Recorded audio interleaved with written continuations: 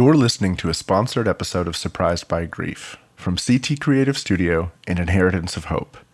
To learn more about CT Creative Studio, visit ChristianityTodayAds.com/studio. How long will you turn your face away?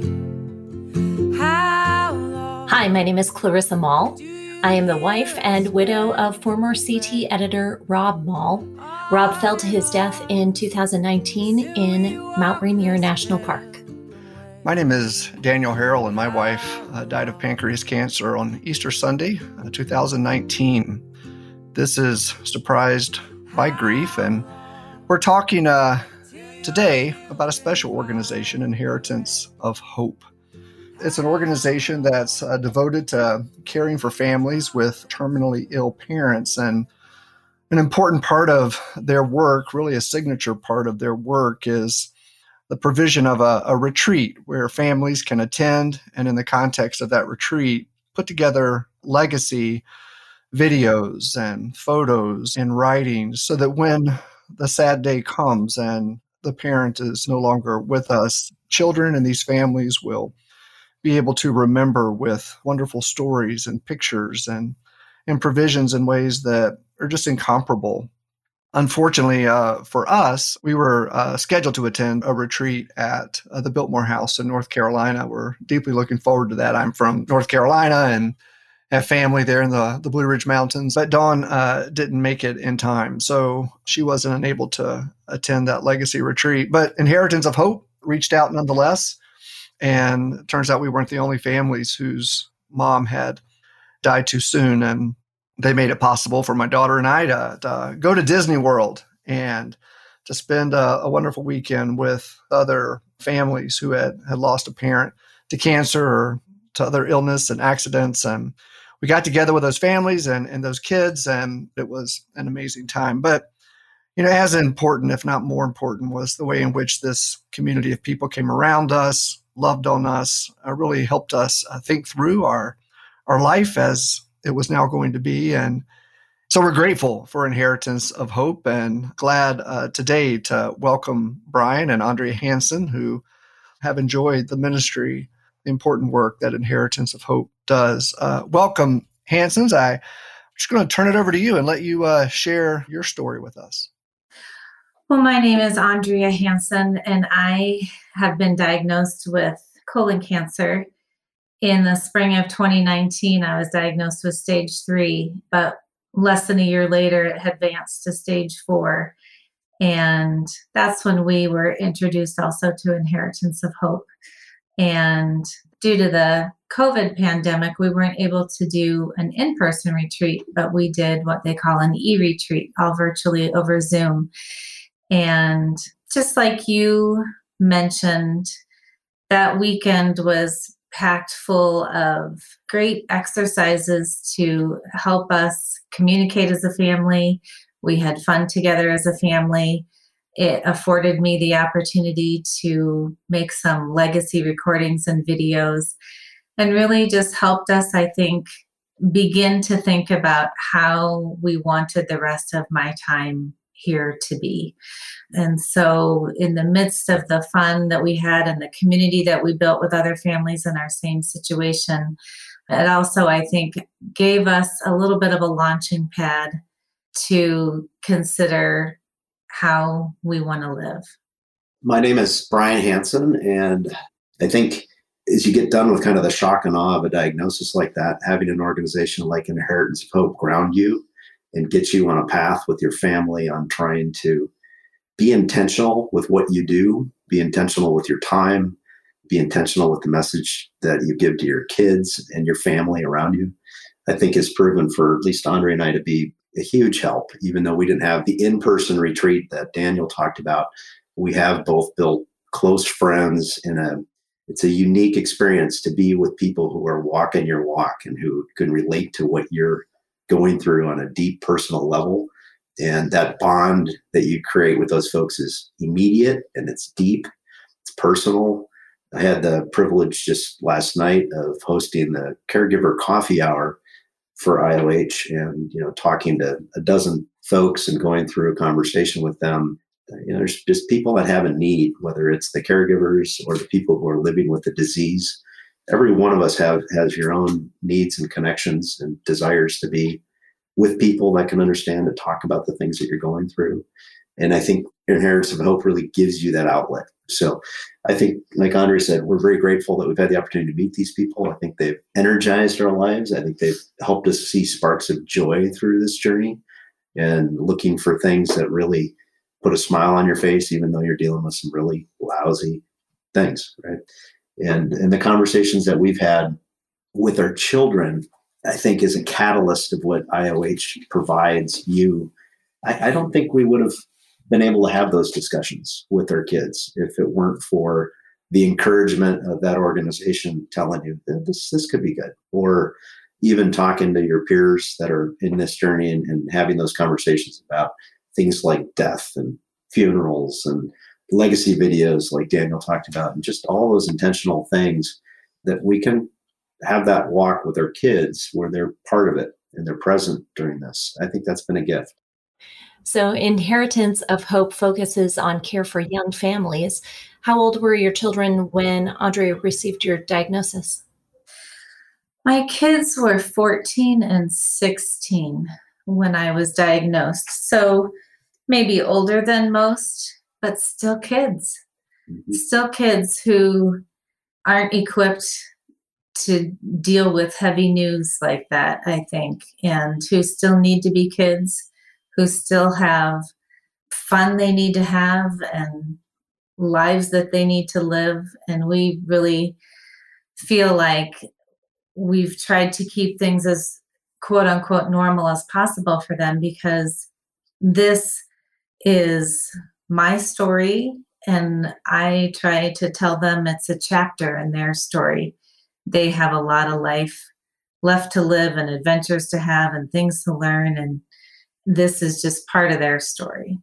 Yeah, and one thing to add to that, I feel with your children particularly, is you're going through this, you're really guarded about the kids' future, because these are those classic opportunities where good kids can make bad choices. We have teenagers, but it is a watermark moment in their life to see how they kind of rise up from this. And our job, I think, is really to try to help them navigate it and avoid those kind of classic traps and make sure that they can continue to prosper even though we're going through all this. We talk about legacies and what legacies we would want to leave. And, the biggest legacy I could leave to my husband or my kids is that they would be followers of Jesus, that they would have that relationship, that they would nurture it and be part of a active church community and really thrive.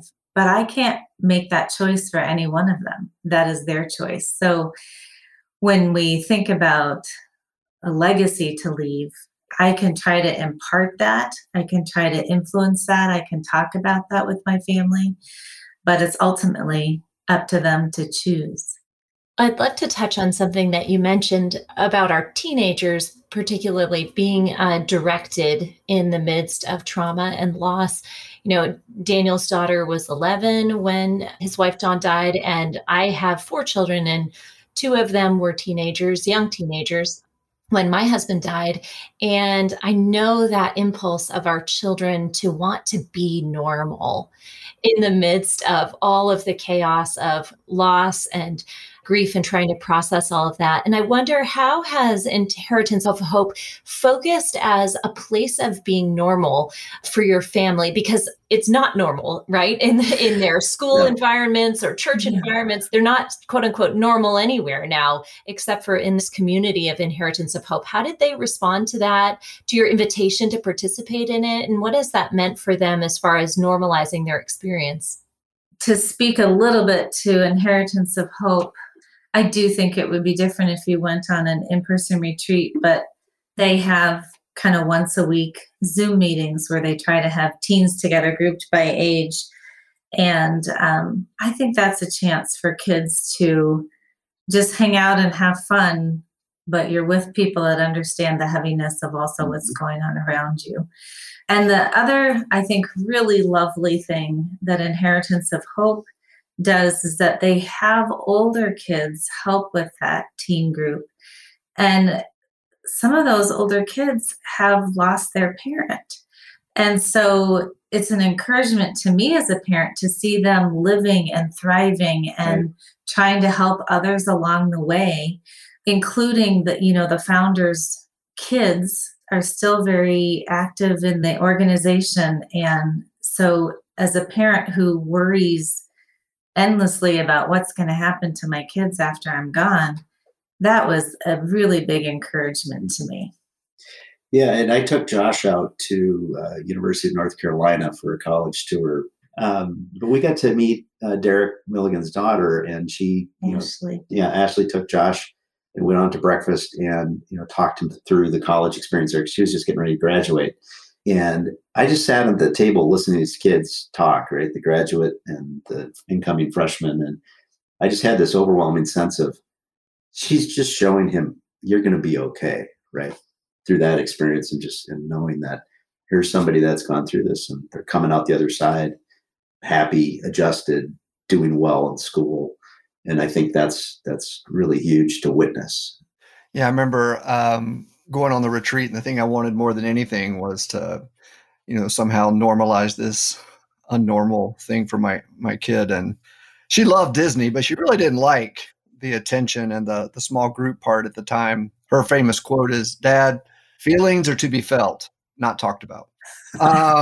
So she needs to get together with our son. Yeah, right. So, I mean, there was some definite kind of worry about that, but I think, Clarissa and I've talked about this a lot, and I know you've experienced this too. I mean, kids got to do grief the way they got to do grief. And I think that your comment earlier about intentionality and, really wanting to address what's true and what's real and what has happened with a sense of honesty and purpose.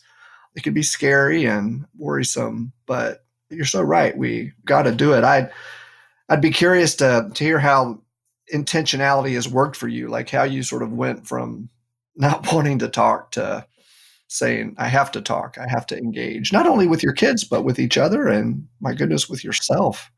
I think the intentionality through this is almost a little surreal, Daniel, because it literally is talking about things that you wouldn't talk about if you were a normal family. Although maybe you should as a normal family. Good point, right? Yeah, maybe that. Yeah, maybe that's a good thing. But we've sat down with our kids and literally had conversations about, do you want to have a burial plot for mom? Do you want mom to be cremated or not? I mean, we've had conversations with them about wills and trusts. I mean, these are teenagers. And a week ago, this is a real story, but a week ago, after we had an appointment with Andrea's oncology folks, and it was kind of clear that we're coming into the last chapter. And as we were processing this, and I'm thinking about the conversation I'm going to have with my kids, I sat down. We have an old dog in the house, 13-and-a-half-year-old. And I asked him a question. I said, hey, if the dog gets sick, would you want to be there as the dog passed away? And to your comment on intentionality, Daniel, that was me giving them an analogy that they could deal with maybe in a softer way to understand, how that would be when it might be their mom, right? And to be able to start that conversation to bring that, forward. And then, we had that talk, and then a week or so later, we had the bigger talk, and we were able to kind of go through that same conversation. It's just planting that seed and saying, how do you want this to be? And like, you sit back from these conversations and you just go, I can't believe we just talked about that, right? Like adults in a room, like a perfectly normal conversation with all the emotion and the baggage that goes along with it. But you kind of have to. And I think what we've learned with our kids, you have a choice. I mean, you can talk about this stuff or you cannot.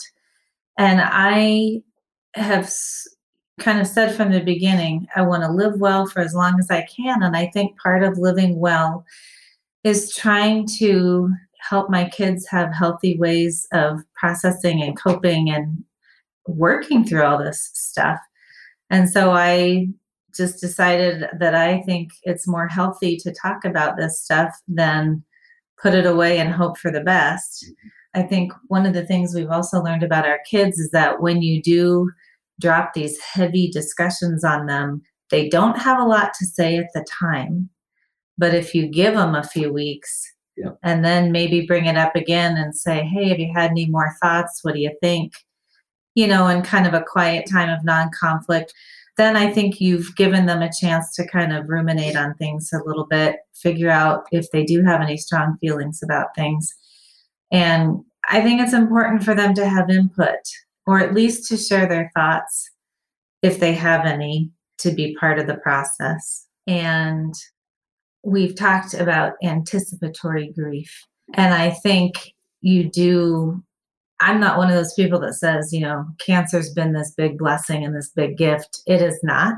I would give it away in a moment, but it has given us the gift of time. And we've talked about, trying to be intentional.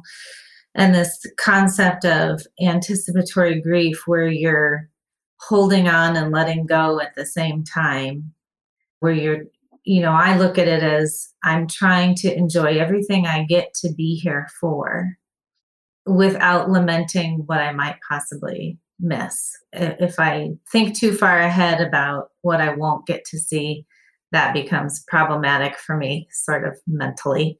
So trying to enjoy what I'm here for, to kind of hang on to those things, but also realize there's going to be some letting go. And a really nice sort of natural example of that, for instance, is our son graduating from high school and moving away to college. That's a normal holding on and letting go time of life. And so I kind of view most things that way, or lots of things, whether it's, getting to drive with my daughter who's got her permit, or seeing, my son graduate from high school, or even sweet things with Brian, like sitting and watching a program and laughing together. Or you find this balance, I think, between enjoyment and, mourning what won't be. I appreciate your honesty. I think, and I'm sure Daniel would agree, there are moments where grieving people are held up as sort of mythic creatures, that we are, oh, you're such a warrior, or you're so brave. And it feels like an attempt to sugarcoat this and maybe make it shiny and happy, when it's really just hard and a slog. Whether you are anticipating this for 2 or 9 years, or it comes in a moment, you're not a warrior, you're just a person. And I appreciate that honesty. And, I think to some people who hear that, they may see it as resignation, like, oh, you're just resigned, you're not fighting hard enough, or something like that. But for believers, I feel like there's a special kind of acceptance that comes in reckoning with our mortality and clinging to hope. And, Brian, you mentioned the caregivers group that you're a part of. And I'm curious to know, what dimensions of support have you received from Inheritance of Hope, and how has your faith given you hope, not in a shiny, happy kind of warrior way, but in a real deep and abiding kind of way as you walk together? Well, Inheritance of Hope, through both the e-retreat and the things that they offer to you kind of on an ongoing basis, that have really been actually very thought-provoking and very edifying. They have these Hope at Home groups that we've talked about participating in. Brian has done the caregiver group, and I've been part of a diagnosed parent group. They have sessions on parenting while you're ill and how to try to navigate that. I've done sessions on the anticipatory grief. They also offer resources for simple things like, do you have a will? Here are things to consider. If you are planning your funeral, here are things to consider. I mean, very kind of practical things as well. We attended a kind of a reunion e-retreat last fall also, and they had so many great sessions offered there as well, including kids of parents who had passed away speaking about the legacies that their parents had left them, which for me left a lot of insight about how I want to do things for my kids. Yeah, it's just been really helpful in that regard. Some very practical things and some very thought-provoking things. Yeah, and I think the support structure that Inheritance of Hope provides it's uniquely tailored to the people in their particular place in the family, right? So, as Andrea said, having a group of other people who are the diagnosed parents, they relate differently than the caregivers, who relate differently than the kids. And that's something, I think, Clarissa, that you mentioned, the people externally to you, your friends and family and that kind of casual support structure just generally can't get to that level, right? I think that's the most important thing I find with that community of people. And kind of goes back to Clarissa's question on kind of where you're at in faith and some of the things you do as a choice there. If Andrea and I were to sit here and compare and contrast ourselves and our level of faith, if I could do that, she's a very mature Christian. I'm probably a little bit more of a teenage Christian and kind of where I am. And her choice to live the way she's living right now in this process and being present, maintaining normalcy, experiencing these things with the family. If I contrast that, and we've had this conversation, to my choice, I'd be running around crossing off the bucket list stuff, right? It'd be all the things that I missed out on in life. And I think that's almost a response to your faith, in that she sees the opportunity here is to focus back towards the family and demonstrate what it means to her to go through this process of dying. And I think that speaks a lot to how faith can kind of drive this stage of life. And I think it really, really speaks to what's important in life. And I think watching this from my perspective, it changes that outlook. It makes you realize that, yeah, some of these things that you think are important really, frankly, aren't. And the ones that are, maybe you're not given and investing enough time into that. I think, what Clarissa has said once or twice, as a Christian, you have a hope. And that hope ranges from, the hope that the chemotherapy will work and you'll have more time, to, the ultimate hope, which is, I know where I'm headed. I have said, to my family multiple times, I'm not really afraid of dying. I'm sad for what I will miss. And so for that reason, I would like to hang around as long as possible. But I do think it gives you a certain amount of peace of mind and just the ability to breathe deeply, because I have that assurance.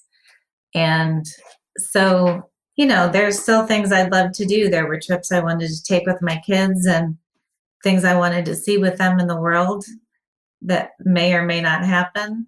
But I have just a lot of peace of mind that we're just going to try to finish well, whatever that looks like. I was thinking about how the irony of our faith as Christians is that its primary symbol is a symbol of death, the cross. And it invites us into this recognition of our mortality. All people are like grass. Let the day's troubles be sufficient for the day. You don't know what tomorrow will bring. All of this is emphasis on life now, but ultimately on the ultimate life that is ours in Christ. And I think about you, Clarissa, and how for Rob, the incredible irony that he would write a book, The Art of Dying, that you guys would have these conversations so early. And while this wasn't the intent, no way Rob could have known, but on the other hand, he did know. We all know that this life is not all there is. And so this constant beckoning to face what is true about our life in this world without fear, but with hope, is something we must all heed and embrace. And to do so, I think, does allow for a kind of ironic joy that only Jesus can bring. Well, and this is the gift, this is the inheritance, the legacy that we leave to our children then, right? That we teach them when they are young not to chase after the bucket list and not to pursue the things that hold so little value, not just in eternal sense, but even in the here and now, even through the hard moments of conversation with our children about death and dying, things that the world would say a kid can't handle, is just going to weigh them down. We're actually opening them up to a life that is truly fulfilling because they know early on what matters.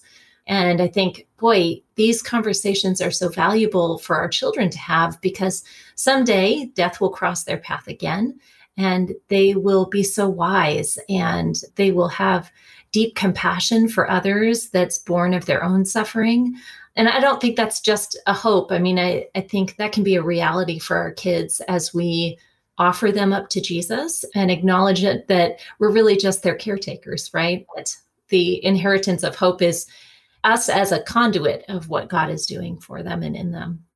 There's a gentleman that I play ice hockey with who's a fireman here in town and was recently diagnosed with esophageal cancer. And he came back and was skating with us. This was just a few weeks back. And he happened to come off the ice that day. His son was playing hockey with him. And it was the first time that they had been on the ice together in a while. And I saw him, they kind of embraced, give him a hug right at the end of the game. And as he kind of walked up, I said, "Hey, Chuck, come here. I want to talk to you for a minute." Because he knew about Andrea and knew about our family's situation. And I looked at him and I just said, "I've heard everything, right, from everybody. People have shared all this wisdom." I said, "The only thing I want to tell you is just look for the joy, just like that moment you had with your son. Seek that out. And you're going to find a lot of that in this process. As terrible as this is, there's a lot of joy that's going to come out of this process. And you just have to go out and seek that out." That's so good. Thank you so much for sharing all of that, for your own vulnerability and faith and hope. I mean, even as I continue my own journey, everything you've said confirms and gives me some more hope too. So thank you. One of the things I appreciated about Inheritance of Hope is that as a Christian ministry, they're tapping into the power that I'm seeking to tap into myself as I walk through grief and life amidst suffering. And I was just curious, like the fact that they are a Christian ministry, how does that connect to your own faith? And how has that shored up your faith in these days?